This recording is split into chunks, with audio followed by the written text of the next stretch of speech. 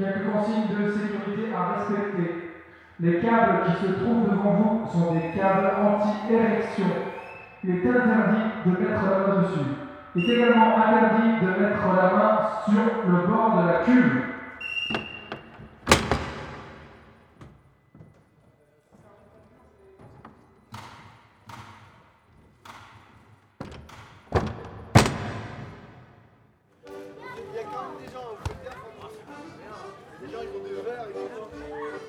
J'avais une dizaine d'années, dans le Nord Poitou, il y avait cette fameuse foire, c'était la ville qui s'appelait Bressuire, ça s'appelle toujours.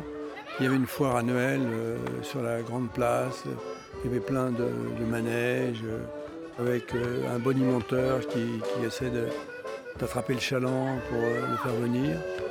Et entre autres, certaines années, il y a eu le mur de la mort.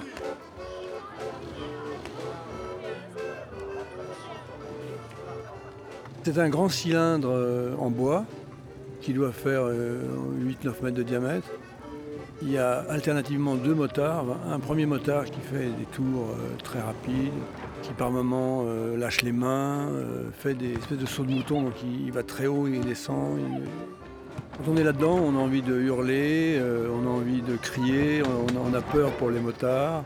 Mais c'est vrai qu'il y a ce côté risque qu'un accident arrive. Je ne veux pas dire qu'on attend l'accident, mais on est en train de se dire, bon, j'espère que ça va bien se passer. Et tout le monde gueule, crie, applaudit. Enfin bon, et puis en plus, le bruit des motos, donc l'odeur de l'essence brûlée. On renverse la pizza, on a double meurtre, double mort.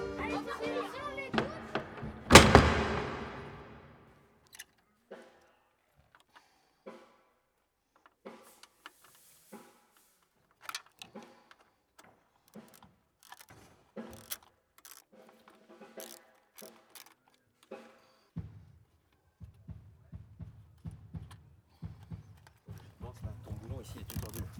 Ouais, ça fait longtemps. Ça touche toi aussi un peu là. Mais pas beaucoup. Moi j'ai les pneus brûlants là. Ça touche trop.